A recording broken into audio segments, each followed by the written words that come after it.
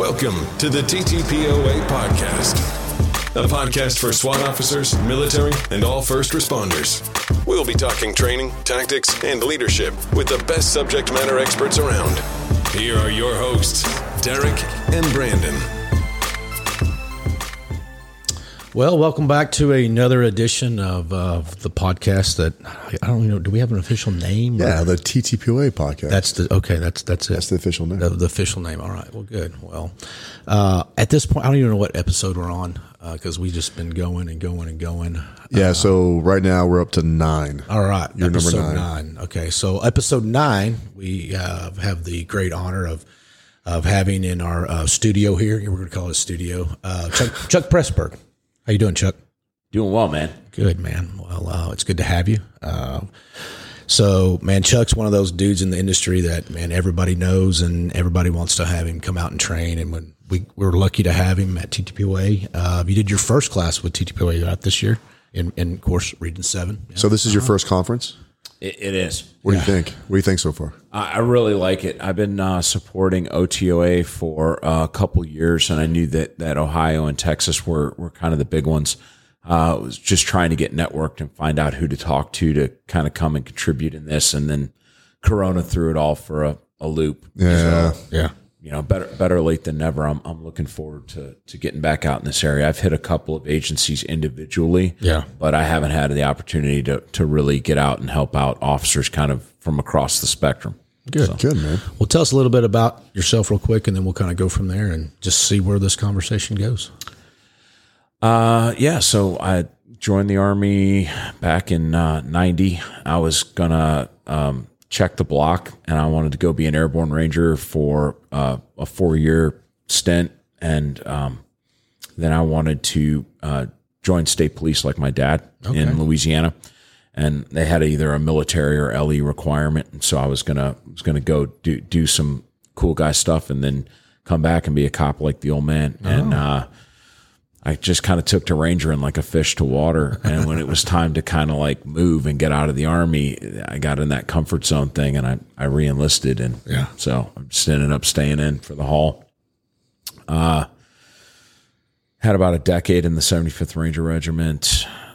Started doing a lot of science and technology R&D stuff. After that, I was kind of a gear nerd. And so I was the R&D guy for 1st Ranger Battalion. That's kind of how I got networked in with the industry and with people in the industry. And there's guys that are still working, vendors that I met 20 years ago before 9/11. Oh, wow. And that's got to be pretty damn interesting to do the R&D stuff, right? Yeah, it was pretty cool to see kind of how a bill becomes a law, if you will, when talking about the acquisition community or whatever. I'm one of the few operational guys that is also a school-trained Defense Acquisition University combat developer. Oh, wow. So I was formally trained in the acquisition process and how the palm cycle and money is spent and so all of that stuff. Would those guys come to you for ideas, or would you tweak a product that they already had, or would you guys just test the shit out of it, or what? It all depends. On the science and technology side, you're trying to get into a laboratory or sit down with an engineer before they go too far down a rabbit hole. An example of that would have been Land Warrior, the first attempt to integrate whatever. We put on this ensemble and it didn't even work yet. All the cables and the boxes were all like 3D printed before 3D printing was cool. Yeah. And they're like, okay, eventually this is going to be all electronic and networked and whatever. And when we put it on, the first thing we saw was that the mouse, it had like a thumb wheel with clicky buttons on it, and it was right in the firing pocket on the right shoulder. And we asked them, why is this up here? Yeah. And they totally nerded out on us with some human factors engineering, and they're like, well, 84.2% of the population of whatever are right-handed, so this needs to be intuitive so that they can manipulate the mouse with their right hand. And I'm like, and 100% of the ground combat people do not take their firing hand off their weapon, and that's also blocking my stock weld. So you're going to go ahead and need to move that. Yeah. And they literally took this body armor with the wires sewn into it, and they took a seam ripper, and they had a trailer out there with a seamstress in it, and they ran into the trailer, gutted the wiring and rerouted the mouse I can just to see the left you, shoulder. I can see you stand over some dude, right? Like with a pocket protector and his little glasses on, and you saying it just like that, and him going, and like pushing his glasses up on his nose and like storming off like in a little pissy. Well, after they made us like use all their nerd equipment or whatever, we took them out to a drop zone, and we had an entire SFA team that did a full mission loadout of their rucksack. It was load bearing vests back then and all that stuff. And we put all this kit on the nerds and then like lowered nods and said, I want you to walk across this field 100 meters that way. And we just watched these Poindexters like, falling in the ditch or whatever so that they could understand. Yeah. Like it blew their minds when one of the SF guys said that he cut his toothbrush to reduce weight in his rucksack. Like, for the engineers that were in the room, it was mind blowing. They were like, so ounces really equal pounds. And we're like, yeah, we've been saying that forever, bro. It's simple math. Yeah. God, you're the dumbest smart person I've ever met. Right. So, yeah. So that's what I did in between operational assignments. You know, some guys go drill sergeant, some guys will work on the staff of their unit or whatever. I went to the R&D shop to try to give back and find That's pretty cool. gear. That's really cool, man. Yeah. And just knowing a little bit, being around you and stuff, and just seeing what you've done on, you know, social media or internet, things like that, I can definitely see how that would be a draw to you, because you're real in the weeds with stuff. Like, man, you go down and really get, I mean, you know everything about this one thing and why we're like, why you do this, why you do that. And that's unique, because not everybody's like that, and stuff. So that's a great value to have. And I could see how you really ate that up. A lot of really talented, I guess we say operators, since we're talking about SWAT conference here. A lot of talented operational people are kind of like race car drivers. They don't know crap about what makes their car work. Yeah. You know, that whole Cole Trickle thing. Like, I know dudes that like their nicknames that they give widgets and gadgets and whatever. Like, I once went into an arms room because they told me to go get the Mag 58. That's a FN belt-fed machine gun that was the precursor to the 240, but it had like a wooden buttstock and was carried by the European Army. And we had replaced it like 15 years prior. And I'm literally looking for a Mag 58. And I'm like, I can't find it. And they're like, what are you, stupid? It's in the drag bag on the left. And I open it up and I'm like, all I see in here is a 240. And they're like, that's what we meant. But this isn't a Mag 58. It's a 240. But that was the vernacular that was used for that widget. And operational people kind of can't be bothered with the nerdy terms for what stuff is. They just know how it works, you know? Yeah. And you look at your team, there's the gear guys, there's this guy, and that's what makes a team, you know, because not everybody can be this and not everybody can be that. So that's a good thing. Because I'm kind of, hey man, I just give it to me. I like it. It works. Let's go. You know, that's me. Yes. Most guys are like that. Well, I thought I used to be like the gear guy, right? Yeah. Until like these gear new guy kids, came in. these new kids show up. Yeah. And dude, they are into it. Yeah. Like they are gear guys. So now I'm going to them going, hey, who makes that thing that you're wearing? Like, oh, okay. Then what parts do I need to buy like for that? Because now it's so far. It's Can you so send far me that gone. link? Because I don't even know how to search for that. Yeah, it's so far gone from when I started. I'm like, shit, man. I don't know anymore. I mean, in the 90s, it was U.S. Cavalry and Brigade Quartermaster catalog hanging in a document shelf in the latrine of the SWAT team room. And you're sitting on the toilet flipping through the colored pictures saying, man, that vest looks really cool. Look at all the Velcro on that vest. And now they have the internet, Yes. apparently. Yes. And there's some internet kings out there, man. So how did you was it just an easy transition from where you came from to get into the law enforcement training? And like with your dad and everything, I mean, is it like you want to go out there for that, like to help these dudes? No, both of my brothers are cops too. Well, wow. One of them's no longer a cop. He's out working on the platforms now. But my youngest brother's a captain in a parish sheriff's department in Louisiana now. So yeah, I'm like the black sheep of the family that was not. I doubt that. green sheep of the blue family or something, whatever. I kind of thought that I had a little bit of a leg up as far as understanding cop culture. From some of my DoD brothers, they figured out fast. I mean, guys that served in places where I served are complex problem solvers. They're gonna figure out their new operational environment early on. But yeah, I just had a lot of problems transitioning to becoming a civilian, and that affected me professionally as well. Just my whole struggle trying to identify who I was when I used terms like operator to define me as a person. And then I wasn't that anymore. And I was very lost and alone and dealing with a lot of stuff. So that term defined you in a moment of time, not now. Yeah. I don't know. Somebody once said in a group discussion, they said, after you've been an astronaut, what do you do? Yeah. And then somebody else in our small group said, you run for Congress. And that was like, boom, mind blowing, how deep that statement was.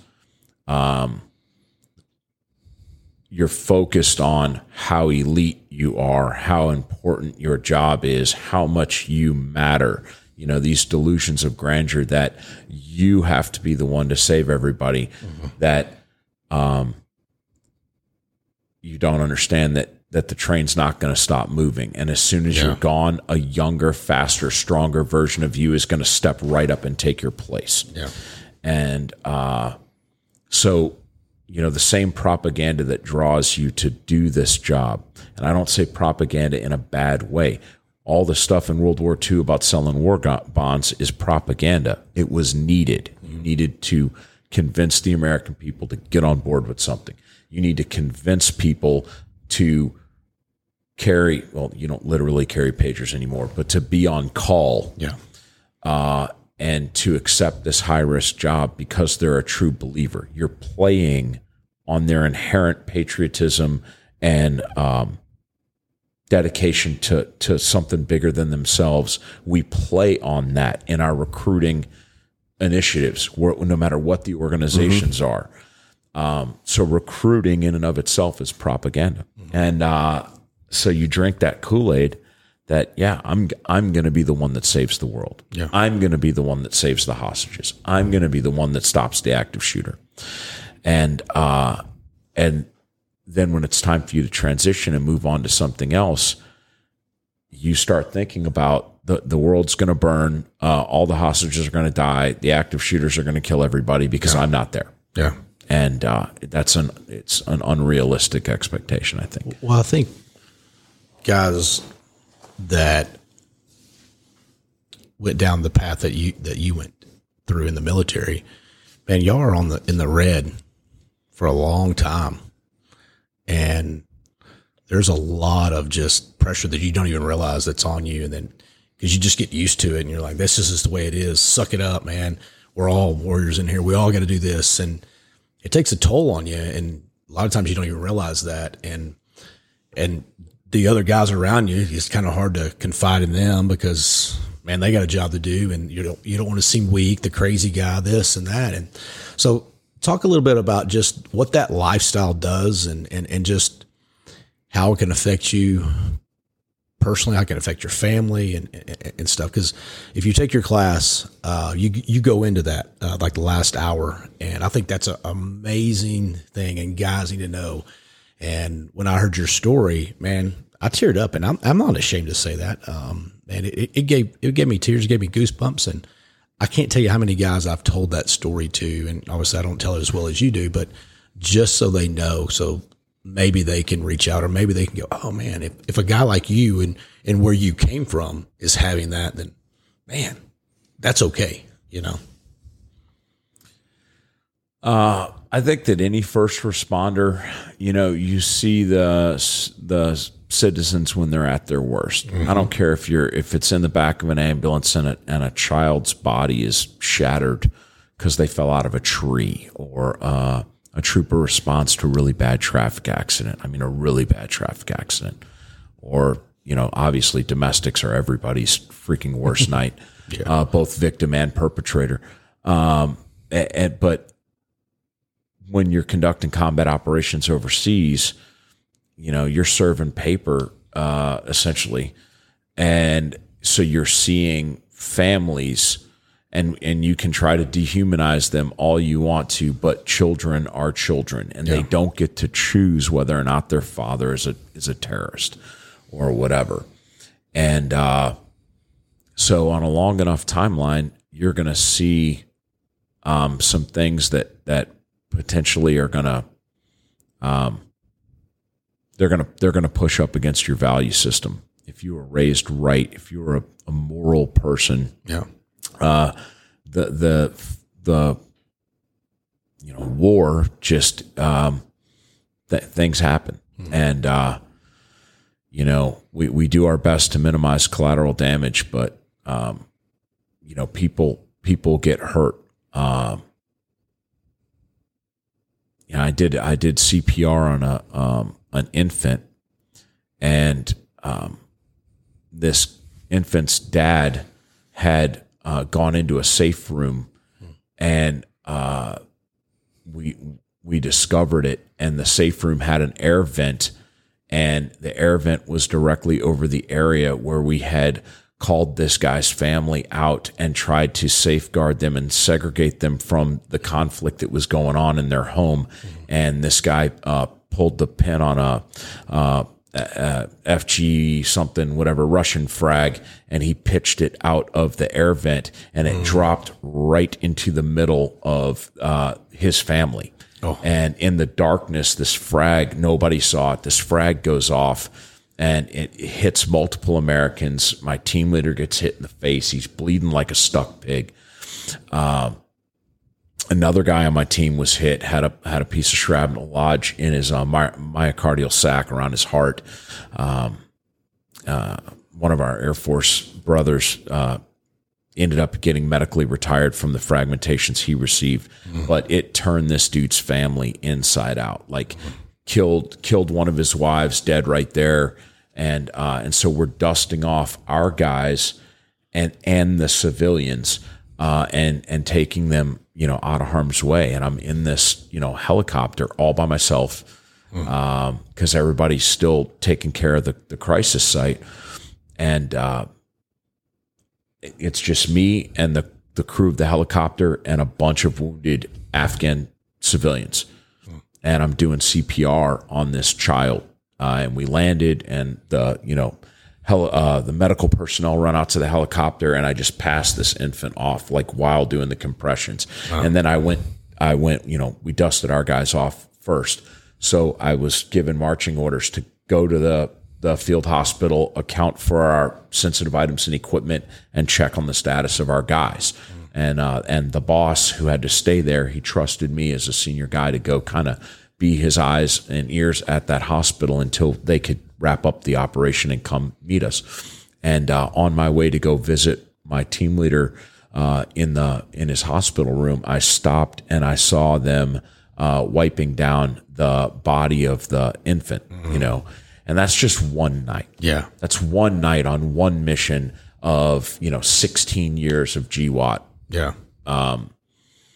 And so you can compartmentalize that, and we do compartmentalize well because we believe in the mission and we have to stay functional. Yeah. And so you just lock that away in the box with some other stuff you saw. And you just keep putting in the box, and you keep telling yourself, I'm going to deal with this when it's an appropriate time later on to be able to deal with this. And I think it is that transition from either retirement out of LE or retirement out of the military where you can't convince yourself that you have to keep that box closed anymore. And whether you like it or not, Pandora's box starts to open, and you now have to cope with these moral injuries that you witnessed, sustained.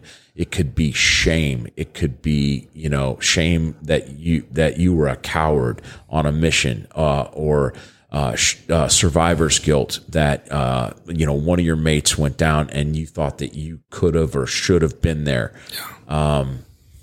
Or, you made a judgment call and you chose wrong and people were hurt, and you had no civil or legal negative consequences for that, but you're still a human being. Just because somebody says you can do something doesn't mean that under your own moral code, you feel that if you had the totality of all the information you have in hindsight, that you would have still made that objectively reasonable decision. Yeah. You would have constrained yourself or chosen a different course of action if you'd have seen how it all played out, even if that doesn't lead to criminality or civil liability. Yeah. Your own moral compass can be damaged as a result of high up tempo stuff like what we do, you know? Yeah. Yeah, that's the kid stuff, man. That you talk to any law enforcement officer or first responder, when you lose a kid or something happens to a child, man, those are those wounds that go deep, and they're hard to, especially when you have a kid or whatever happens to that child is maybe the same age as your child that you have. Man, that really affects you. So we've had 2 guys at the agency where I work at that I can think off the top of my head. Kids, bad thing happened to a kid about the same age as their child, right? Problems with that. Another one finding a dead infant in a porta potty, right? That's messed with those guys. And yeah, you're right, man. Anything with kids, man, just because the kids are so innocent. Yep. Kids are so innocent. They haven't made it a decision yet. They're just there enjoying everything. Right. So my dad did not want to have kids. He was young. Obviously he got to see some of the bad parts of humanity anyway, and he was kind of committed full bore to his job. And he lost a child in a motor vehicle accident, and the child was pinned in the vehicle. And the local police were like, "It's on the highway. You're seen, trooper." And the fire department's like, "Yeah, we can't get him out. He's going to bleed out. So you need to go ahead and stay with him." And so my dad had to stay with this child until he bled out in the car. And he came home that night and climbed in bed with my mom, and he was crying, and he said, I want to have a son. Yeah. So I'm here because my dad saw that child, life go out. You know, it's weird because when you do have a child and you're a police officer or military, whatever, when you do have a child, you're like, okay, you're happy that you had that child, but then like how twisted we are, like how our minds think, you're like, do I really want this kid to grow up in this world? Right. I can't believe I just brought this innocent little creature into this. Yeah. Nicolas Cage talks about that in the movie The Rock, and he's like, it's a travesty of justice to bring a child in this world. And she's like, surprise, I'm pregnant. And he's like, kind of a lot's changed. And, And I struggle with that right now, just where the world is just flipped on its head right now. And I look at my kids. I have one that's, my youngest is 21 and my oldest is 25. And I'm like, man, you're young adults, and God, it's just rough. And then my grandkids, if that's to be, it worries me. And I'm like, okay, but you're battling that constantly. And I hate being negative about it, but man, it's rough. It's rough, because especially in what we've done in our life, like you said, you see people on their worst day. No one calls us and goes, "Hey, my wife just got promoted. You want to come over and have a beer? My son just graduated college. You want to come eat steaks?" Hell, that doesn't happen. My shitty son hit my wife and go deal with his ass. And we don't like doing that. I hate being involved in these family disturbances, and y'all handle it. It's your family, not me. I can't fix 14 years of effed upness from y'all. So one of the things that I learned is that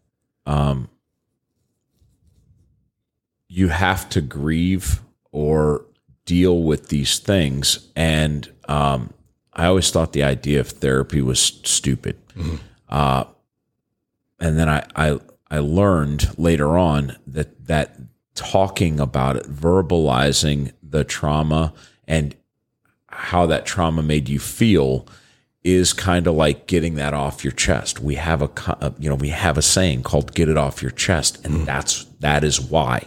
And when you bottle it up and bottle it up and bottle it up, you're going to start to get those stressors that are associated with this causation. And then you start trying to treat the symptoms of you not dealing with your BS. And if you had just dealt with it, you wouldn't have all of the symptoms. And so whether that be your insomnia, hypervigilance, paranoia, quick temper, all of these things. And so that's when guys start, pounding melatonin or they've got to drink in order to be able to get to sleep at night. And it just starts to become more habit forming.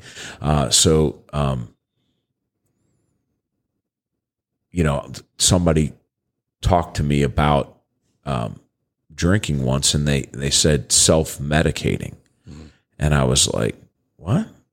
And there's literally, you're using an over-the-counter stimulant to no different than Motrin. Mm-hmm. You have these symptoms that are associated with trauma that you have observed, and that has affected you because you're a moral person. And the over-the-counter medication that you're taking for that is booze. Yeah. That escape. Yeah. And if you eat too much Motrin, it eats a hole in your tummy. Yeah. You take too much Tylenol, it hurts your kidneys. Mm-hmm. Drink too much alcohol, and same thing. Your liver goes bad. So when did you first notice, or what did it take someone else to notice, hey man, Chuck, something's up? Or are you looking in that mirror like, man, who is this guy? When did you notice that? I think there was other people that noticed, and they just didn't think it was their place to say anything. Mm-hmm. You're a high function alcoholic until you're not high function anymore, and then you're just an alcoholic. Mm-hmm. Was there checks and balances where you came from, like in the group? Yeah. Was it like a stigma to go and say, hey man, I think Chuck needs some help? I don't think anybody would say that about someone else, but do you think they should though? I mean, like if you really see a problem with somebody, I mean, as a friend, yes. I think that talking to somebody, not necessarily a full blown intervention, but going to someone and saying, hey man, I know, to not to talk about my situation, but like to put it in the team setting of like being in LE, if you know that a dude that was always just kind of like one of the party hounds on the team or whatever, when you know that he breaks up with his wife and now he's talking about how he's so happy, he's dealing the bachelor thing, whatever. If you know that guy liked to abide, you've got to kind of realize that he doesn't have any accountability at home anymore. Mm-hmm. There's no one when he at his bachelor pad that's going to tell him, mm-hmm. you've probably had too many. You've got to work tomorrow. And so when you start smelling him at work in the morning, he's been up tearing it down, and he might be one of your highest performers. He might show up and you show up to go do PT at 6:30 and he's coming out of the gym because he's ashamed that he stayed up until after midnight drinking on a weekday. Yeah. And so he gets up, he goes in hungover, and he's trying to push more weight, pull more weight, run faster, to compensate for the fact that he's hurting and he's drinking by himself and he doesn't feel good about it. Yeah. And so, those little cues to that guy, like you're going to morning shift brief and you catch him and you're like, hey man, you probably want to stay away from Sarge, bro. I can smell you a little bit. You might want to sit in the back of the room. Mm-hmm. If that guy hears that feedback enough and he's really kind of hurting, a lot of times the guys that are self-medicating like that, they will live the lie as long as people will let them live the lie. And when they have the reality put in front of them, that's when they will ask for help. But But if everybody just wants to ignore the problem, Yeah. they're going to convince themselves that they've got everybody fooled and that nobody knows that that they're struggling, Yeah. they're coping with these things. So, I definitely think taking the problem head on directly to the guy, not to the boss, not to Sarge, but to the individual and letting him know, I care about you. What that guy's like, hey, Chuck, man, thank you for caring for me, but I'm good. I know me. You do you. I appreciate you, but I'm going to keep doing my thing.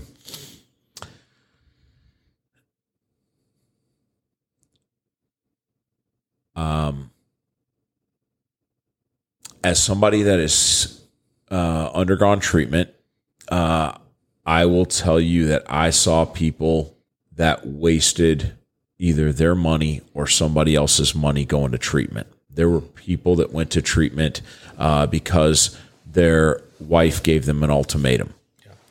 There were people that went to treatment because their job gave them an ultimatum.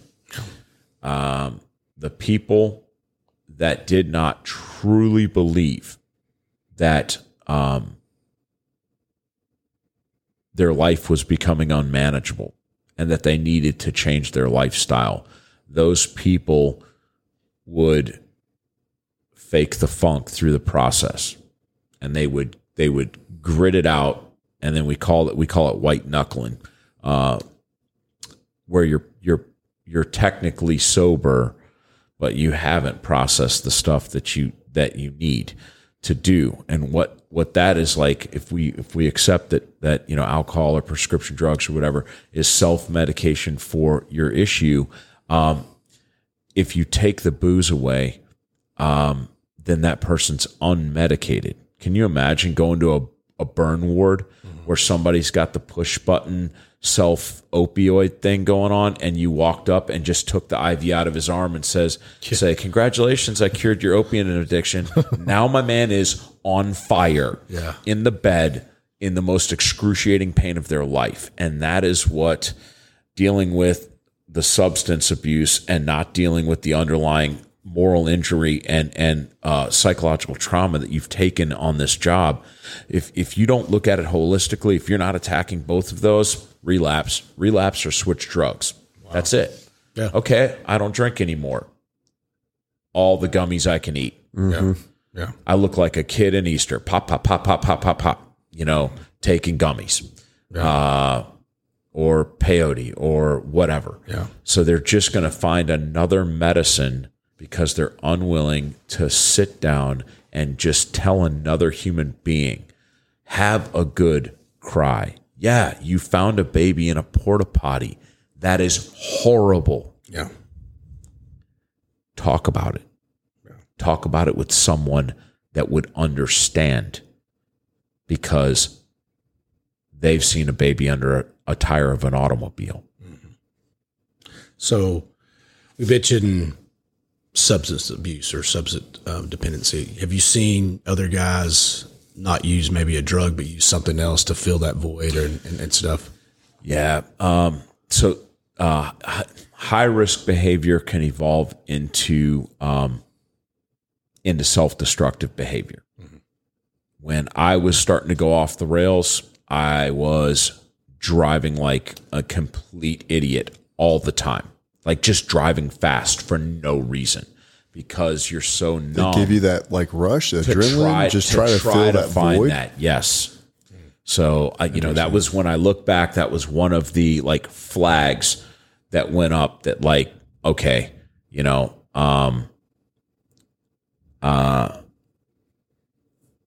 so yeah, excessive speeding, badge bunnies. I won't say everybody. Sorry, guys that are listening. We probably have all met an officer that, like, y'all know that officer's wife, and she is amazing. She's gorgeous. She loves him, like whatever.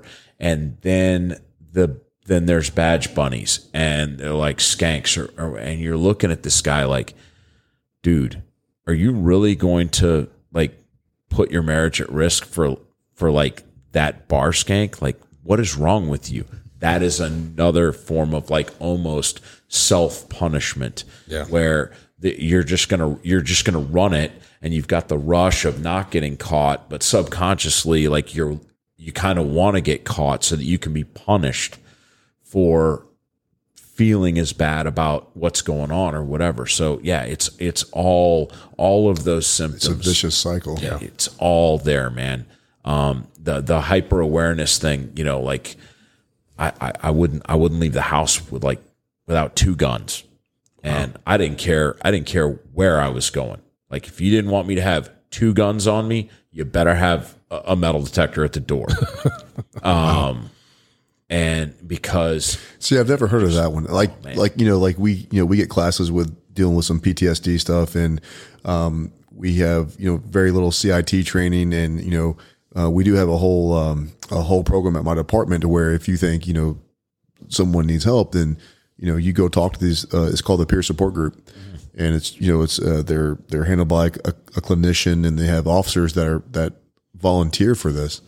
I've just never heard of the hypervigilant as being an issue. Yeah, after I was single, I started sleeping in a chair like Leon the Professional, and like I didn't sleep in a bed for like 4 years. Wow. And yeah, I carried a full medical, like not like an IFAC, like a freaking squad combat lifesaver bag. It was a man satchel, so you couldn't tell, but I was carrying like 4 tourniquets, 3 rolls of combat gauze, 5 chest decompression needles, like everywhere that I went. Wow. I could have mass cowed like right there. 40 something rounds of HST for the Glock 19, another, two magazines for the Glock 43 on my ankle. I had 2 AR-15s in my truck. Like, were you doing this plus the self-medication? Yeah. Oh yeah. Oh yeah. So just a freaking powder keg waiting to completely off the rails. Waiting to blow. Well, I could completely off the rails. I could see guys that go, man, that's Chuck, man. I know his background. Wow, if he's doing that, maybe I should be doing that. If looking at you going, oh man, not seeing the destruction part of it, going, wow, that guy's really, man, he's squared away. There must be a reason. There must be a reason he's doing that. Yeah. Like, so I must do it too. Yeah. So I can see the reverse on that, not coming from the side of, no, this is destructive behavior, and going, no, man, that's my hero. Look at what he's doing, Yeah. So that's interesting. It's a rough life. It's not even really a life. It's like a prison, I guess. What was the, if you don't mind, what was the breaking point where you're like, shit, man, I'm fucked up, man? I made it about 60 days after retirement, and I was in jail, and it just all came to a head. And so, what'd your old man say? My dad had passed away by then, so thank God he didn't have to see. Yeah. Because I got picked up in high school, and I remember my dad was driving us home, and he had his class ring on his right hand, and he is punching me in the face and bouncing my head off the window, off the B-pillar. He had absolutely told me, like, do not ever embarrass me in front of another cop. Yeah. And so he had to go to the sheriff's substation and pick me up. God. First skinny dipping with some. She was underage, but I didn't know that. And that's my story. Yeah, right. And Dad beat me pretty bad. Yeah. Well, I guess that's not so bad as what it could have been, I guess. Yeah. So professional embarrassment.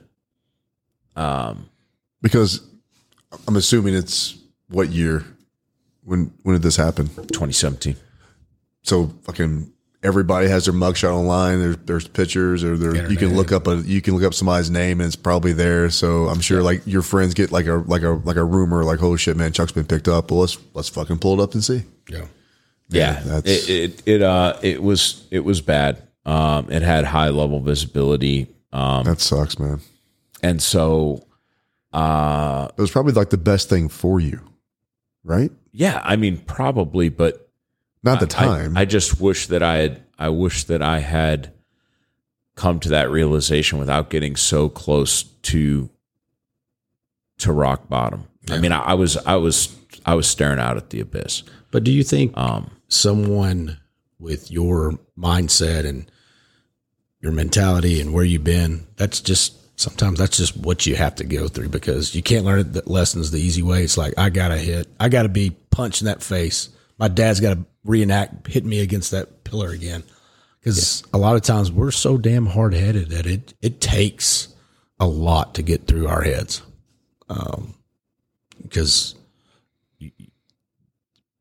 So this happens, and you get treatment, and it was in Texas, right? Mm-hmm.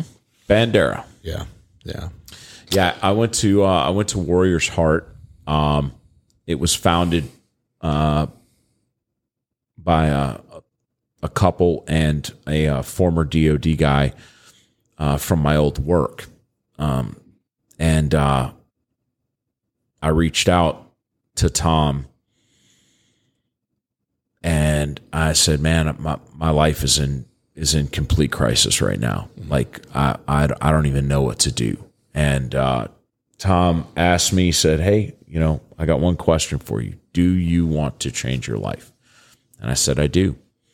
And so this facility that they created is called Warrior's Heart, and it is in Bandera. It's a former Conoco Oil executive retreat where the executives would go there and party and stuff.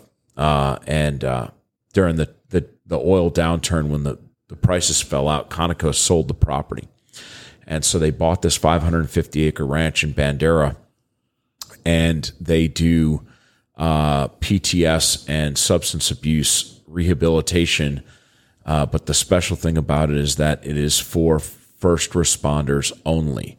So all of the clients are veterans or EMS, fire, police. Yeah, that's what it says right here, man. Only fire, law enforcement, military, or EMT personnel. Yeah.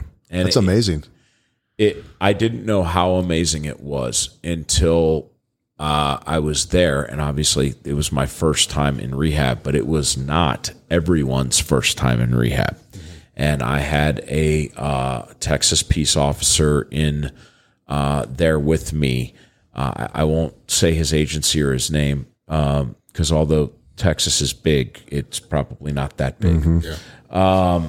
But he had been to rehab before, and he talked about how he was not able to have the discussions in group therapy that he needed to because he didn't feel like he could talk in that forum.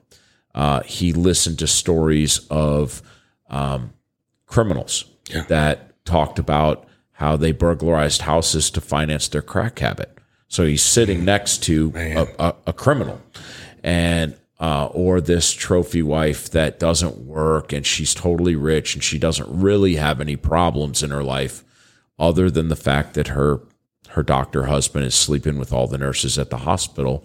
And so she decides to cope with that with Oxycontin and red wine, and she gets popped at 3 p.m. on a Wednesday at an insurance checkpoint, and now she's been professionally embarrassed, in the neighborhood. Right. She's the lush that got the DUI, and so she's talking about how terrible her life is, and he's the guy sitting in between these two thinking about the baby in the porta potty or whatever. He's like, how do I give a shit? How do I even follow that? Yeah.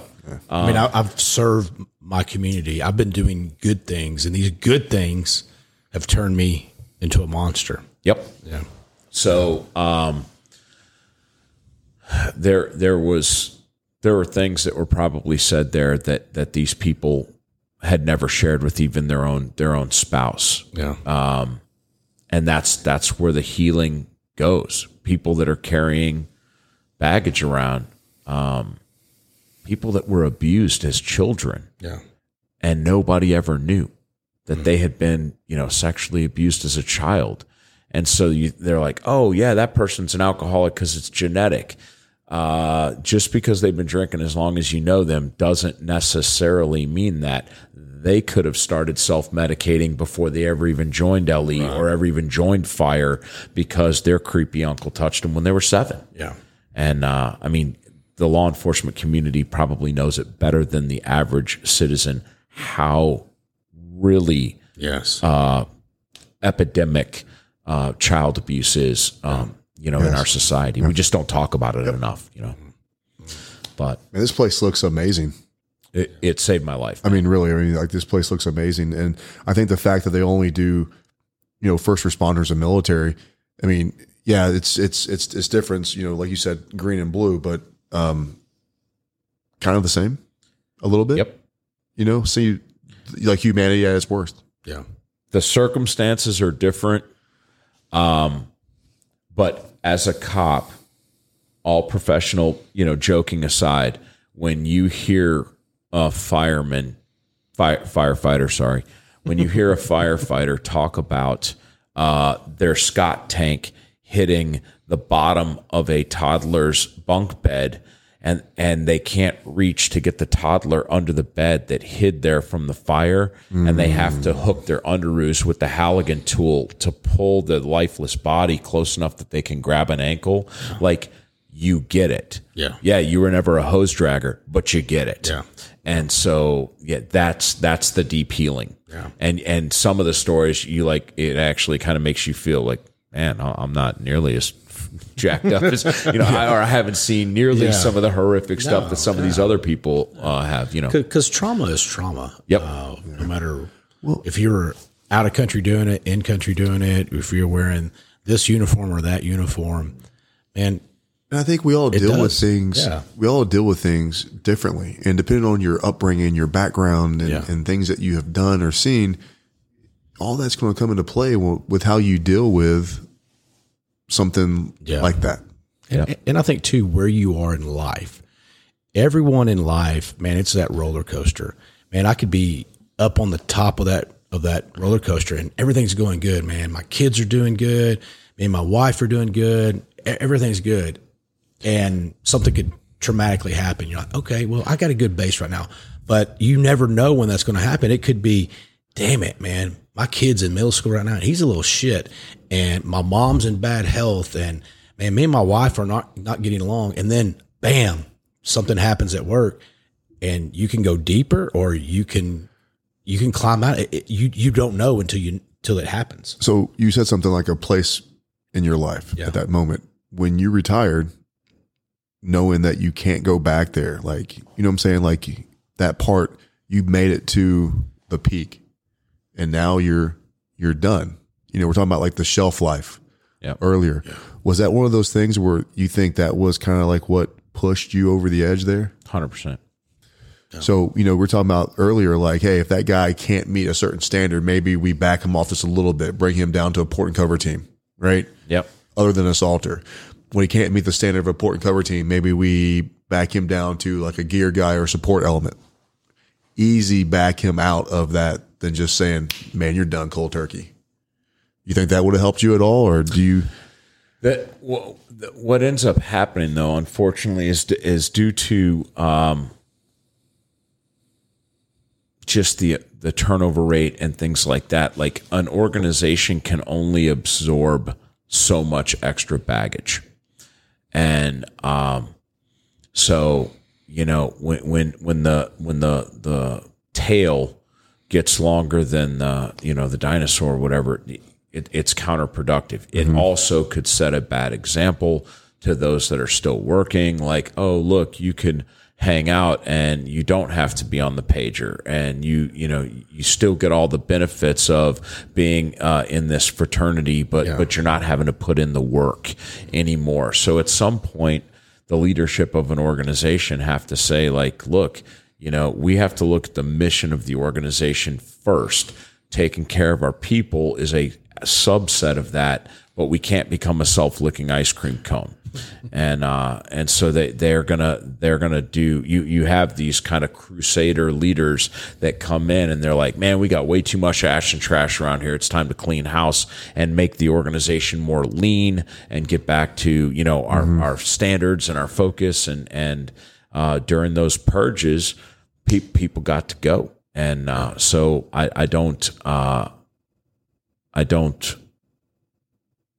begrudge the fact. But is the organization getting better at taking is getting better at doing that and taking care of the guy so this doesn't happen? Because here's the deal. I mean, if it's happened to you, right? I mean, you know what I'm saying? I mean, it happens to a lot of guys. A lot of guys. I don't want to speak for, any of the organizations that I used to serve in. But from talking to former coworkers that are still in, things have changed.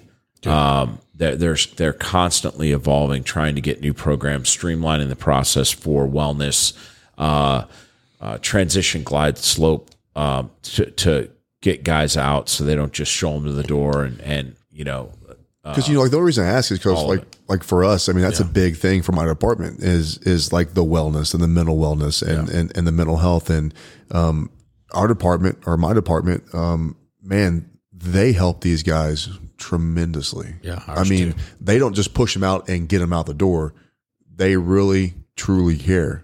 Right. Like that's the one thing that I will say my department does outstandingly. Those guys they truly care. They will try to get this person as much help as they can. Right. And of course, again, it's like we talked about, it's kind of up to that person to kind of take that help in. Yeah. Right. Yep. So we talked about earlier before we got on the air here of just being a leader and being able to manage your personnel. And we talked about, hey, if we're going to do something, Derek's a big guy and muscled up and stuff, and he's not going to be the guy who's going to go, hey, let's get in the attic, or he's got to go through this small crawl space. He's going to be the dude that's going to hit the door and being able to that. We're okay with that. We're okay with, because that's just a function of, hey, this is his body type and this is my body type and my skill level. But when you get a little bit older and you're not maybe as fast as you once were, but man, you still have that mental mindset that man outthinks everyone. But sometimes that's a shot to people's egos and things like that. But we don't ever look at it as that's the betterment for the team to put you, like you said, on a port and cover window. And hey, that senior guy, man, he knows he's not going to blaze someone down that doesn't need it, and thinking like that. But why do you think that is that we don't do a good job at doing it that way? We do it a good job of doing it the other way with, hey, this is your skill set. And this is, that when you kind of tell a guy, well, I mean, you're kind of slipping, but you're still good enough. Why do you think that is? Pride, ego? I mean, or do we do, I guess, can we do better than that? Is that something that you would say we need to do on teams and start maybe making that part of the culture where that's, hey, we just know we can do that? I think that, obviously you should have standards in any organization. But I don't necessarily think that the application of discipline or anything like that should be uniform. You hear people constantly talk about how double standards are bad. Mm-hmm. Well, if I have two guys and they both get in trouble in the Army, like when I was a Ranger platoon sergeant, they both get in trouble. One of these dudes is a high-end performer and has sacrificed more personally, has embodied the ideals of our organization, has struggled or strove in his own time to better our organization. Yeah. And the other guy is waiting for his 4 years to be over because he realized that he made a terrible decision joining the Army and he's going to get out. If anybody thinks that I should punish both of them equally because the crime was equal, I disagree. I think that we should be smart enough as leaders to be able to adjudicate and then have the moral courage to stand by our conviction. And when somebody's like, oh, I like the double standards that are going on over there. He let so-and-so slide and he threw the book at so-and-so, and be able to immediately go guns on to that allegation and say, so-and-so is a great guy and that other dude was a boat anchor on our team. Yeah. Of course, I'm going to take that guy's positive service into account, and we used to call it blue chips.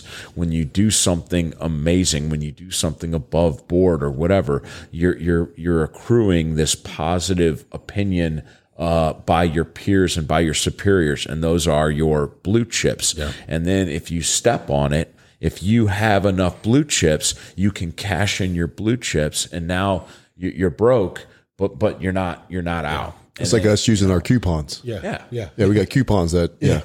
I'm constantly tearing coupons out of my book and at work trying to. Well, and I think too that the guy who has a lot of blue chips in his account, more times than not, he's just going to willfully give you those before you really even probably have to address him, because that's just the kind of guy he is, where he's like, "Hey, boss, I fucked this up, man." Like, and you know it's eating at him, so. Why do I need to jump on him even more, as opposed to, hey, yeah, you fucked it up. You already own it. And let's build you back up to this, and let's build those blue chips back up, because the other guy who's just there, it doesn't matter how much you yell. It doesn't, at the end, it doesn't matter, because he's not going to get it. And I think that's where those other guys, and always what I've seen in where I come from is, the guys who bitch about, oh, well, that's not fair, that's a double standard, they're the other guy who just hasn't done something yet, they just got caught. Because the other blue chip guy over here is like, yeah, that's fucking right. Yeah, our bosses did right by us, because that guy didn't deserve that. So I think you're right on that. And then you got some leadership that just, I say leadership loosely. When I say that, it's just, they don't even understand that. And it's, we all get punished the same, I hate that. Just, well, one guy did this, so everybody has to do this now. We got to change. I think true leaders treat everybody the same, which is differently, right? because you know your dude's personalities. Yeah. You know that I can probably hammer this dude a little bit harder because he will take it and he will go with it. This guy, I got to wear little kitty gloves, because if I hammer him too hard, he'll just fucking crumble, and we'll never get him back for that day of training or evolution, whatever it is, right? So it's the same, but you treat everybody the same, which is you treat everybody different as a leader. That's how I try to lead guys on my team.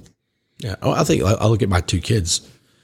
What would be punishment for one would not be punishment for the other one, and vice versa. And it's knowing your kid's heart and knowing the personalities and things like that. Not that you're easier on one, but when we spank my son, he's like, I don't really care, but I took away his G.I. Joes. Oh man, that was bad. So it's the same thing with guys. You tell a guy, like I said, most of the time when guys mess up, they're so embarrassed or they're so disappointed that, man, they let the guys down. Mm-hmm. That's more punishment than you could give me by giving me days off. But what bothers me is the other group of guys that don't give a shit about that. Yeah. Because I'm kind of like that. That bothers me, because like if I fuck up something on operation, man, I let Chuck down. Man, I let Brandon down by making this mistake. The part that I hear, the guys are just like, meh, okay. Yeah. Or blame someone else. Well, yeah. I mean, that, yeah. I'm glad that I think in the SWAT community, we're less like in the bigger picture of the police department. That's where I see it daily in the big picture of the police department. And that's and I get it, man. When you get especially a large department, things, checks and balances are really hard, but smaller units, a little bit easier. So let's go go to some training. So one of the classes that you teach is the no-fill pistol and no-fill rifle, or I guess it was at the conference for hostage. I don't know if you changed that, or was it hostage rescue handgun? Okay, is that the same as no-fill? It's essentially the same course. Okay, all right. So you're real big on, man, accountability for those rounds, and I liked when you were talking, because you were able to get into the police world of, you're big on, do you got Graham, do you not have Graham? And man, that was huge. When you started talking that, I was like, man, you're talking my language. Yeah. Yeah. And that's what was cool. I've never heard that come out in a firearms class. I've heard it come out in like a use of force class, but never a firearms class. No, it's awesome. Because I know what I don't know. And Tom Spooner, the individual I was talking about that did Warrior's Heart, he was trying to teach CQB when he was at Northern Red to all these SWAT teams, and they wanted to argue about tactics, especially about hallway and breach stuff. What Tom wanted them to get was 4-man, minimum 3 clears, opposing corners. And in order to get them to get on board with that, he had to pick his battles. And so he essentially told whatever SWAT team was paying him, like, I don't care what you do in the hallway. You do whatever you want over there, but be open to changing your mind and doing what I say at threshold. Mm-hmm. And it was kind of like a give and take with these teams. So for me, the course basically starts with objective reasonableness has been met, because I don't understand everything that used to be the use of force continuum that is now the range of available reasonable options. And I don't know about your policy, and things change in different places. Well, the interesting part about that is a lot of agencies are going to the Graham doctrine for their policy, right? Yep. So when you said that, because my department's one of them, I'm like, holy shit, I have never heard a firearms instructor in a scenario-based class like hostage rescue with a pistol say, hey, we're just going to start off with, do you have Graham? From the military side. Yeah. Especially as a DOD guy, right? Because that's all we do is kill people in Iraq. Yeah. What do we mind blown. Yeah. Well, and I stole that line now when I talk to And I'm going to steal it too, just so you know. And I say that, and because when you say that clicks with law enforcement. When you say reasonable, totality of the search, all those catchphrases, Russ, that means something, because a lot of times when military guys come in, they're using these initials and stuff. I'm like, I don't know what this means. What? And I'm Googling over here like, oh, that's what it means, you know? So let's break this one down. One that can be controversial to red shirts in academies and things like that, trigger prep. If you teach somebody to prep the trigger every time they come out of the holster, then they're going to trigger prep, even if they're using the firearm and its presence with verbal direction as part of a use of force option. And then what happens if they have a negligent discharge? We've seen videos of it, right? So when I talk about trigger prep, to shut that down for somebody that says trigger prep is too risky, my deal is, did you have Graham before you went for the gun?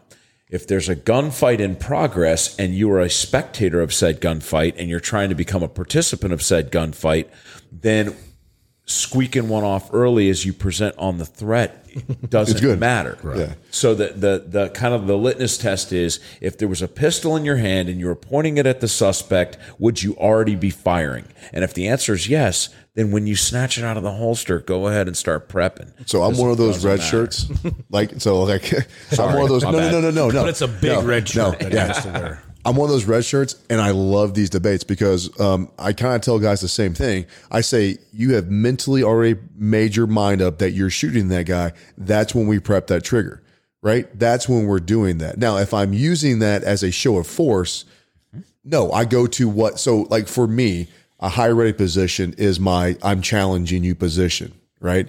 Some guys, teach like high ready's out. No, this is I'm getting ready to fucking shoot somebody position, right? So that's how I teach that. So I agree as a red shirt, right? I agree 100% with that. And when I dry fire, I do the same mental thing, even if it's a bullseye or a reduced size USPSA and there's actual nothing there. If I'm going to trigger prep on that holster draw repetition or dry fire on that holster repetition, then I will say in my head gun, and then I snatch for the holster. If I don't say gun, then I use that rep to index the slide and activate the gun light, because maybe my man went in the hoodie, but he's pulling out his wallet to show me something. So maybe it's a lack of light is the reason why I have not gotten to objective reasonableness. So I'm indexed. I'm not prepping. I'm not going to ND on this guy, and my gun light's on to let me know what's going on over there. So every repetition out of the holster is either a flashlight activation or a dry fire click after prep. And it's all separated by me mentally saying gun. And when I started doing that, I used to verbally say gun to myself. Yeah. I like that. So, yeah, we've talked to a lot of guys, and man, anybody who's good at their craft with handling a weapon always talks about dry firing, but you're the first one that's mentioned, hey man, the mental part of weapon, gun, danger, whatever word you're going to use to do that. That's the first time I've heard that. I'm going to steal that one too as well. So the good thing is there's a lot of people are going to steal this because all the millions of followers we have now. Yeah. By this time, by episode 9, we'll have a ton of followers, million. I hope so. Yeah. Or this is going to be an epic fail. Yeah. Sorry, Chuck. Your episode 9 never aired because we never got any followers. We got 3 episodes. So, no, that was one of the big reasons I wanted to have you on is because of that class. I thought it was really remarkable. And I think that goes back to what we talked about earlier with you being that R&D side of just, man, I want to dig some more. And you come from your Army side and then coming into the law enforcement side. Man, that was an amazing thing for you to humble yourself and to know. I probably had to do with your family as well, being in law enforcement, hearing those stories and stuff. But man, I appreciate that you're able to connect with us with the language and just the process of what you're saying. Because you're right, it's great to be able to have a freaking fast pack timer timing. Yeah, I did this, but man, there's sometimes where I'm drawing my gun real quick. And then, oh shit, that's not what I thought I saw, or oh, that's not a gun, or man, his hands are up now. And I mean, I've had several times where I've come out. I mean, I'm getting on that trigger, and then all of a sudden, that gun is coming down, or oh, that wasn't a gun that he did reach for and stuff. So, because that's the most final thing you'll ever do, and when you're doing the most final thing you ever do, you better be sure that you got it right. What were you going to say, Big D? Nothing, man. I love the gun stuff. I love talking gun tactics and training techniques and, seeing what you guys do versus what we do and what can I steal from you and kind of use from your experience. Do I think all of it works for us in our area of operation? Probably not. Do I think most of it works? I do. I really do. And I try to steal as much of stuff like that as I can. And I'm going to use that stuff. Yeah. So I found a video on YouTube of you talking about the flinch. Yeah, my Surefire field notes. That's kind of a big part of No Fail Pistol because I think that it accounts for a pretty significant portion of misses or not hits not to the desired critical area that you were looking. Yes, I agree with that. It's like probably 90% the problem with new shooters and then shooters that don't shoot on a regular basis. Right. And people, I don't think a lot of them have gotten down in the weeds and tried to figure out like, why does this happen? And I joke again, it's part of like that establishing rapport with my cop, with my cop audience or whatever. So of course I've got to tell like a cliche, Badge Bunny stripper story or whatever.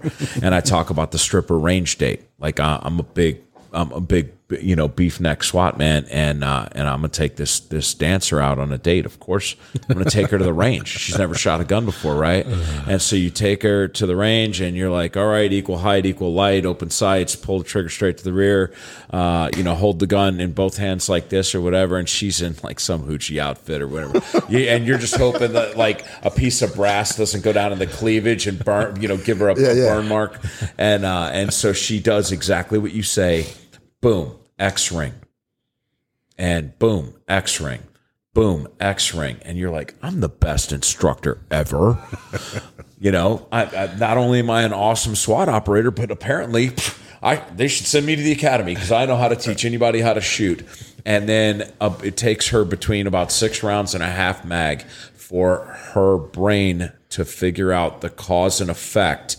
And that same woman is able to now throw a bullet 36 inches low at 7 yards for the second half of your mag. And it just goes off the wheels. The wheels come off that fast. And I had to break that down. Like, Why do girls, lady cops, I'm not picking on y'all specifically, this is a date scenario here.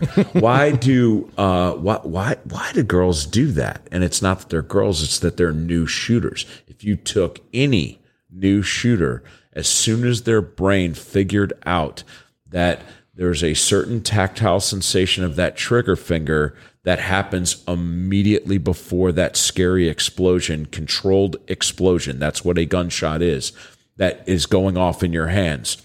The brain now is going to start to mitigate that controlled explosion as soon as it feels the thing, even if the thing hasn't happened yet. Mm-hmm. And that's the flinchies, man. So basically, I explain it to the recruits is that's your brain mentally telling you that the gun's about to go bang, and you're trying to mitigate that recoil by pushing down the gun. Correct. Right? So, and I tell them, don't do that. Well, how do you not do that? Let the gun surprise you. Let the trigger, and I throw out all those cliches and all the shit that, you tell, but I really get it because they don't think they're doing it. Right. I go, well, the fucking target is telling me that you're doing it. Like, you know how to aim, because I'll have them aim the gun and I'll pull the trigger for them and they'll hit X ring. Right. Mm-hmm. But as soon as they do it, fuck, like you said, 36 inches down. Yeah. Right. So they know how to do it. But I use dummy rounds. I load the mags for them, and dude, when they actually sit or I record them, and when they see that happen, they're like, okay, yep, you're right. You're not lying to me. Well, no shit, dipshit. I'm not lying to you. It's my job to help you. And ball dummy has been a big, we turned it into this big theatrical event where you've got to have a partner, and you're standing here with your arms up and your partner's taking the gun out of the holster, setting it up in a condition where it's either going to be a click or a bang, putting it back in the holster, and then you're allowed to draw and shoot, and it either goes click or it goes bang. But when I was teaching myself how to shoot, I realized that I needed ball dummy in my life because I had the flinchies bad. And so I bought X amount of snap caps, and I was shooting a single stack 45 at the time. And I had about 12 Wilson mags that I would bring out there, and I would randomly load those snap caps in all of my magazines. Just mix it up, and then jam them in the pouches. And no matter what drill I was working on, I was going to get a stoppage once every mag. So if you're working like an accuracy drill and boom, you hit it, or a speed drill or a combat drill, you just didn't know. I like that. I'm gonna steal that too. And so I would get the rack. I told you that I wanted it on here. I would get the rack bang or the tap rack bang, depending on what your SOP was. So I got an immediate stoppage clearance out of the deal, but I also got the shame of watching myself shank that gun prior to. So how many trigger pulls of that until you actually said, okay, now I'm mentally going to make this happen, and then you get out of it? I still deal with the flinchies. Really? Yeah. They come back. It's really easy to get out of timing. That's the other thing, is you can sell somebody on the idea of trigger prep, but if it's not consistent, then they're not gonna. So for me, trigger prep is the first shot. You set yourself up for success with that first shot, prepping the trigger. If I'm in a combat situation, you're pulling a gun on me, I'm pulling a gun on you. I'm acting on your. I'm reacting off your action. That first trigger, when I'm trying to prep on that presentation, I mentally made my mind up, and then after that, I'm on off, hoping that I call it a triangle, is sturdy enough to maintain a little bit of recoil management and keep that front sight somewhat center mass. I'm a little bit heavier on the trigger control, and that's only because that discipline carries over to strong hand only and weak hand only shooting. Okay. So, I tell the guys that your support hand grip is your golden parachute. Yes. It will get you out of a lot of stuff. It'll keep the gun tracking flat. Same here. The flinchies do not affect your support hand grip. So if you have a monster vice support hand grip and you have a complete and total flinchy, it's like flinching into a sandbag or flinching into a vice. You might be able to keep a shot in the A zone if you're talking USPSA. That would have been Charlie if you did not have a good support, a good strong support hand. Yeah.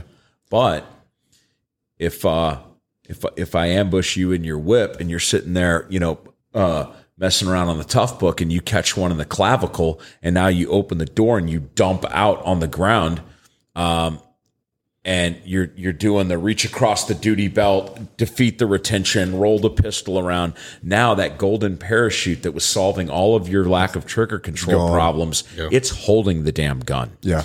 And so if you end up with that blaster in your left hand, unless you're a dedicated shield guy or on a lat or something like that, if you are doing that because your right hand is not working anymore, you better have figured out how to not flinch that pistol, because you have a limited amount of rounds. The only thing worse than shooting weak hand only is having to do the kabuki dance of a slide lock reload because you couldn't seal the deal in the magazine of bullets that you had in the pistol. Yeah. And people start trying to accelerate their rate of fire with support hand only. As soon as that gun goes on my support hand only, I'm like promising to my God that, like, I don't care how many bad guys there are, I'm finishing the gunfight with however many bullets are in this gun, because I ain't about that reload life, support hand only. Mm-hmm. So every bullet becomes even more precious to me.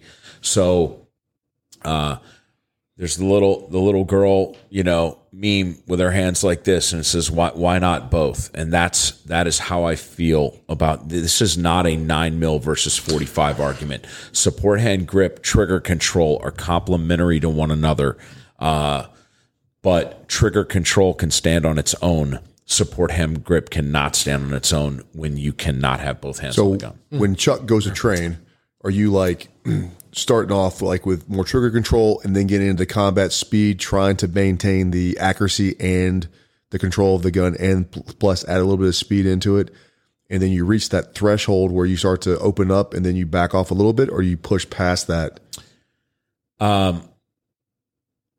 Most people have advanced shooters, SWAT guys.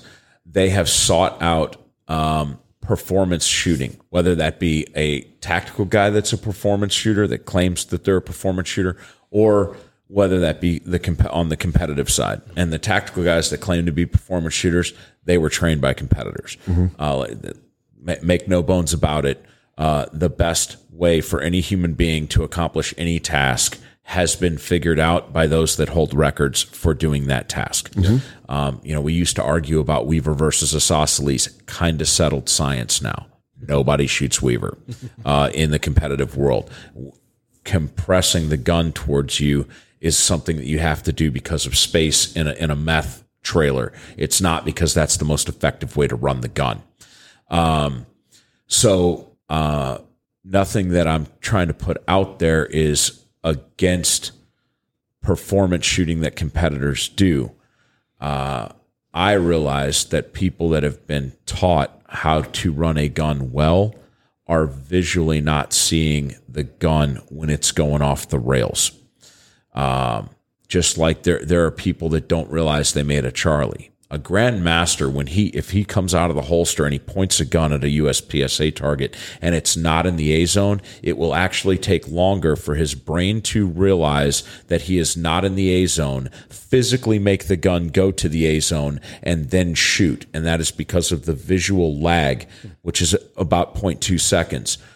That grandmaster's ability to manage recoil because of his awesome support hand grip is about a 0.12, 0.14, 0.16, somewhere in there split time. So it's faster for him to shoot the C zone, knowing that he did it, and then ride the recoil into alpha and then fire 2 alphas. So he goes, Charlie Alpha Alpha. And all of the rest of us knuckleheads watching him run his stage don't even kind of realize what happened. And the sum total of his crappy presentation of his gun on that stage is 0.14 seconds slower than he would have been, and 1 bullet gone out of his magazine. So that may or may not mess up his stage plan, but he has the luxury of being able to shoot a Charlie that is not a child with a gun to its head. But he's visually seeing that. And then you got like knuckleheads like me, that go to the USPSA batch or whatever. And like, I didn't even see that it was on that side of the perf. And so I'm like, pew, pew, pew, pew. And I don't know that I fired a Charlie Alpha because I only shot it twice. See, I didn't shoot it 3 times because I didn't see it going off the rails. So I shoot a Charlie Alpha, and then I hear the tape squad say Charlie Alpha, and I'm like, I shot a Charlie. I shot a Charlie. So the Grandmaster is seeing things visually that regular mere mortals are not seeing because they have not put in the time or the effort to be that good, right? Yeah. And so my course is kind of geared towards people that are trying to emulate high-end athlete performance, but they don't have the resources or the time, or they haven't put in the effort to do it. So, to use a football analogy, you can't eat nachos and drink beer and watch Tom Brady and be like, man, I think I'm going to go out and throw the football.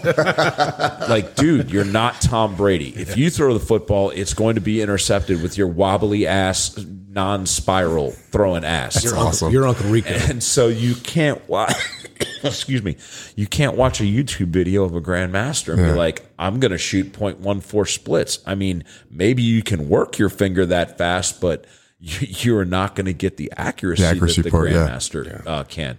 Yeah. So I'm trying to ground these guys in accountability. I don't take the Pro Timer out. I give them an accuracy standard. I mean, the Pro Timer does come out, but when they're doing the drills, I give them an accuracy standard. Like, okay, we're going to use this B8 target, and it's either a hit or it's a miss. If it lands in the black, you hit. If it lands in the white, you missed your accuracy standard that I've given you. And in terms of how consistent you need to be, if I'm trying to get better, I'm gonna let some fly out. That's over throttling. That is a hallmark of competitive shooting, is that you have to go beyond your capability if you want to raise the bar. But if I still have to go 10-8, then I need to be able to ratchet that back in and perform. So I can't let my practice to get to the next level be locked in as the new neural pathway or muscle memory pending becoming fully proficient. And that's the danger zone, when you're still a work in progress and you have not yet locked in your new cadence or your new rhythm. And so your outcome is inconsistent until you get all the reps in that you need. So by doing an 80%-ish accuracy standard, it's going to take me longer to get to the desired goal than a competitor that knows when they need to be good for their outcome. Like nationals are in 3 weeks, so they can commit to a thing until they achieve it, and they know when they have to be that good. So I try to take it in a little bit more bite-sized steps. And that way my outcome is a little bit more predictable for me. If I have to go out and get an OIS right now, I have a better understanding about what I'm going to be able to deliver in terms of my performance. And so then I let the guys do the speed on their own. Like let your wobble zone be your guide. Speed will come, right? Right. And if you are more proficient in your gun handling, if you're more efficient in your draw, if you're getting the red dot in front of your eye faster than other officers are, then you are going to be able to hold 80% standard, and your shot cadence is going to be better because you're bringing that performance gunfighting, that performance competitive stuff to this drill that I'm asking you to do. So I'm not telling you slow is just slow. I'm not telling you to shoot slow because we're doing precision now. Get the dang gun out of the holster, get it in front of your face, get on that trigger, but watch your red dot. And if that red dot starts departing the reservation, you need to be able to cease movement and make a sight correction to get it back in there if you have to. So as long, if it's a 20-round mag, 20% misses is 4 bullets in the white. So when I'm drawing, if I'm bam, in my first 6 rounds out of the pipe, I've got 3 misses in 6 rounds. That's 50%. Yeah. So I got to ratchet my neck back in for the rest of that mag to try to stay at that 80%, so I'm not biting off more than I can chew. Mm-hmm. Yeah. And it's not the most efficient way to get better or faster, but it's the most accountable way to get better and faster over time. And it's all going to be individually based. Yes. I mean, it's individually based per officer, skill set, equipment. I mean, sights, iron sights versus red dot, I mean, yeah. Sorry, man. I geek out on the gun firearm stuff. So when I took your class, you said more times than not, some of your top shooters in your class have gone through Jedi's class. Yep. And but when you talk about you and Scott, you're like, hey, you're the yin and the yang, because there's so many things that y'all agree upon. And there's some things that are different, and I like that you can embrace the differences of that. And I went through your class, and I've been through Scott's class, and Scott's a friend of mine and stuff. So, and when you were saying that, and it clicked for me, I understood that because I've gone to his class, and then I was in your class and stuff. So I think I like that. And then there's some other guys out there, and there's the debate of, I think some people think, okay, your class, it's just shooting slow. And then there's other guys like, no, it's so I love the way you're able to articulate that and get in and make the point that, hey, there is the speed to it, and then there's the accuracy, and it's able, like you said, to combine that. And, there's which one's greater and all that stuff. So I love the way you're able to get in there and dive into it. You get deep in the weeds, and that, once again, you like getting deep in those weeds. And I think the situation is going to dictate what's going to be greater. Yes. And that's another thing that I talk about with the guys is unconscious competence versus deliberate act. So if you are shooting like full on at the ragged edge, generally your outcome from that string of fire was dictated by the effort you put in before. And you're gambling in Vegas. Nobody shoots all alphas in nationals. Some of them are going to get away from you.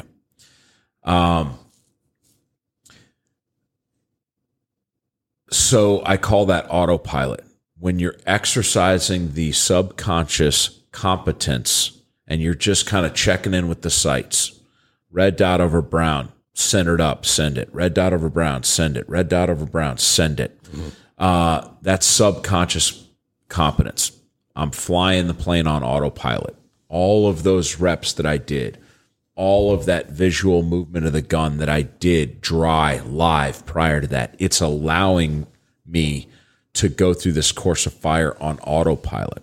When you get to a shot that has high criticality, if I miss this, I'm going to be criminally charged. If I miss this, qualified immunity is going to be taken from me, and I'm going to be open for civil liability. If I miss this, the people in my community are going to burn some shit. They're going to set my city on fire. The consequence of that shot, are you seeing that shot is different than the one that you just fired 0.2 of a second earlier? And are you able, once you identify that shot for what it is, to flick the autopilot off, take manual control over the firearm, and make that shot happen, not allow that shot to happen with your subconscious competence? And as soon as you make that highly critical shot, you can go right back on autopilot and finish the string or the course of fire in your OIS. But it is from repetition prior, giving me a highly predictive outcome, to 100% control of the shot process, to include my visual stuff, to include pre-ignition movement indicators, and making a shot for all of the marbles as a deliberate act. Do you know how to center punch an X-ring if you had to? Whether that be support hand grip, trigger control, like whatever.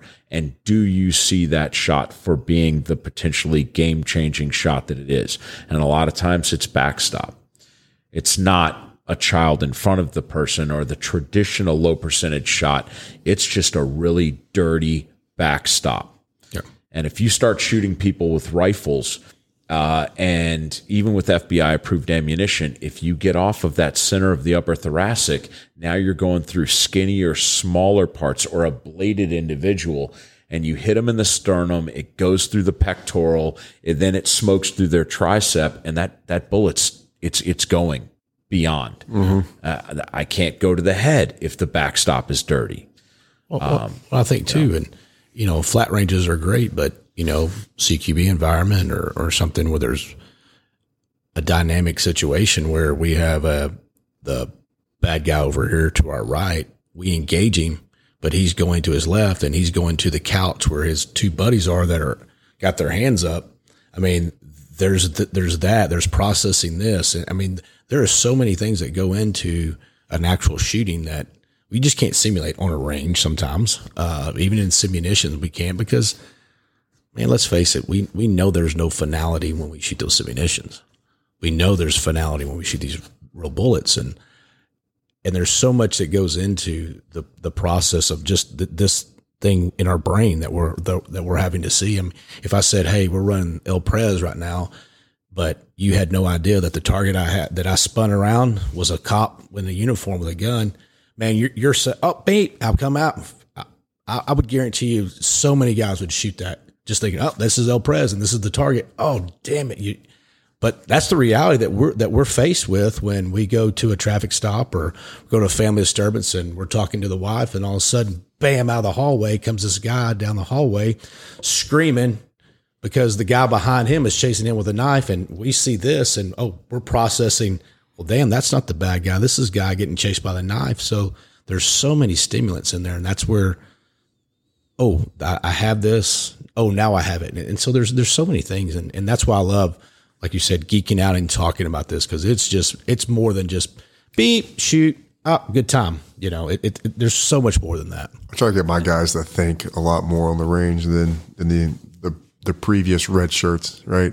And I get it, red shirts, man. I mean, the old school red shirt guys stand there, punch holes, hit your standard, move on. Stand there, punch holes, hit your standards, move on.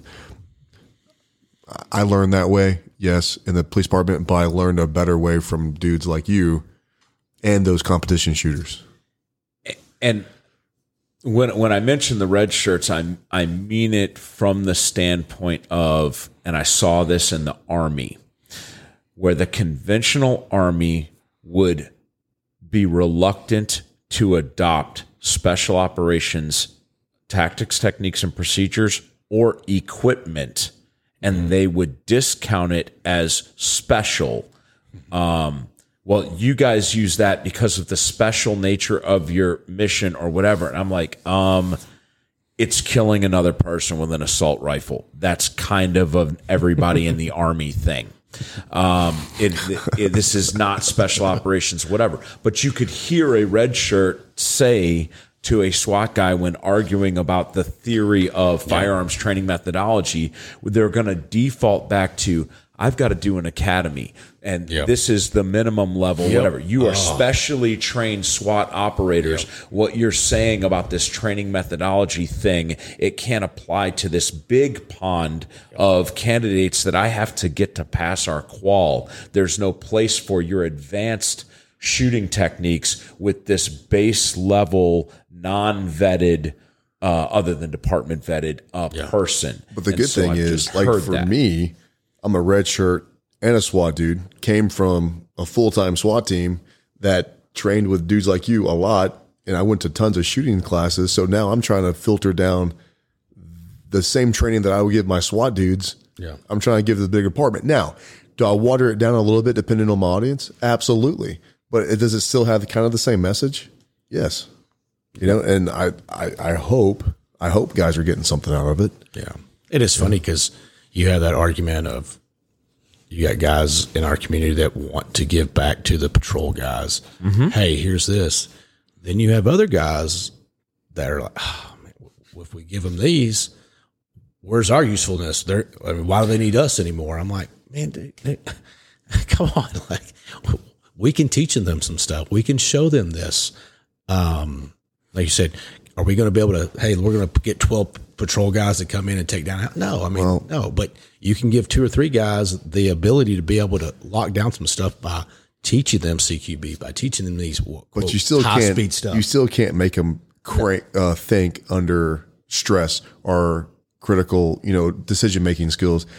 Either you have that or you don't. No, for sure. Yeah. But at least give the guys some tools to use. And it's at the end of the day, it's always their responsibility to justify why they shot someone or did force. So, yeah. You guys good? I think so, man. It's getting late. An hour and a half. Yeah. Chuck's been on the range a long time. I know, man. I feel bad for you. You have to get Mar and drive up to Louisville again? Yes. All right, Chuck, any closing words, friend? No, I mean, we covered a bunch of stuff. Anytime you put something out on the internet, you don't know who's going to hear it. You can hear it from me, from the horse's mouth. I don't think I was God's gift to, Army Special Operations Command or anywhere else. I was pretty mediocre at some points in my career. And I'm truly remorseful for the person that I became by the time that I retired. And I am thankful that I found a new mission, a new purpose, and that's to pay it forward. If I can keep one officer from ever having to look at himself in the mirror and know that he shot somebody that he didn't want to shoot, and keep that dude from hammering back a bottle of Jack every night out of shame that he made one mistake, and it was a mistake that was unrecoverable, then that's worth it to me. I'm very, very passionate about what I'm doing, because I think that it can have an impact. I never wanted to teach pistol or rifle when I got out. It was teaching other things like shoot house stuff and seeing that the misses were decision-making related, not shooting mechanics related, that I was like, well, maybe I should teach a pistol thing that focuses on only that aspect of it. The throttle control, the decision-making has nothing to do with hand placement, has nothing to do with grip. It is about what's going on between your ears and what you're seeing in real time. It's very therapeutic for me. I feel like I'm less of a has-been now that I have this new job, and this new focus of, prepping guys for the fight. And I'm just very, very thankful for the opportunity. And if there's anybody from, my past, that I have wronged, when I was off the rails or whatever, I'm truly sorry for the person that I became. And if you thought that I let you down as a teammate or whatever, I truly apologize that I was not the teammate that you thought that I should have been, and don't think that I've forgotten about the times that we spent together, and things that I could have done differently, effort that I could have put in to be a better teammate for you. And I'm sorry for that. All I can do now is look forward, and I hope that you're not embarrassed of who I am now. That's awesome, man. Damn, dude, that is like the best closing statement we've had. Right. And those of y'all who obviously you can't see, I mean, when you're seeing Chuck speak, you can see it in his eyes, you can see it in his demeanor that, man, he is definitely meaning that. So that's awesome, Chuck. Like I said, man, I really wanted to have you on just for people to hear truth bombs like that. You're coming back to my region. I can't remember the dates right now. I know we talked about it. Last week of June, I think. Yeah, that's right. June. Yeah, that's right. Yeah, you can't be there. I'm gonna be on vacation. Oh man. So you're coming back out, and I want to have you up to some other regions and things like that, and Presper or Press Check is what's your website? Press Check. Press Check. Yeah. PressCheckConsulting.com. So find him on that. Man, this was awesome. I loved it. Good job. I mean, seriously. Yeah. If there's anything that we can do for you from the TTPOA, man, you reach out and we'll help you as much as we can. Hope you come back next year to the conference. Yeah. It's guaranteed. Yeah. Awesome. I'll give you the dates when I know them. So that way you can plan it. So, all right. All right, boys, we're out of here. All right, man. See you next time. See ya.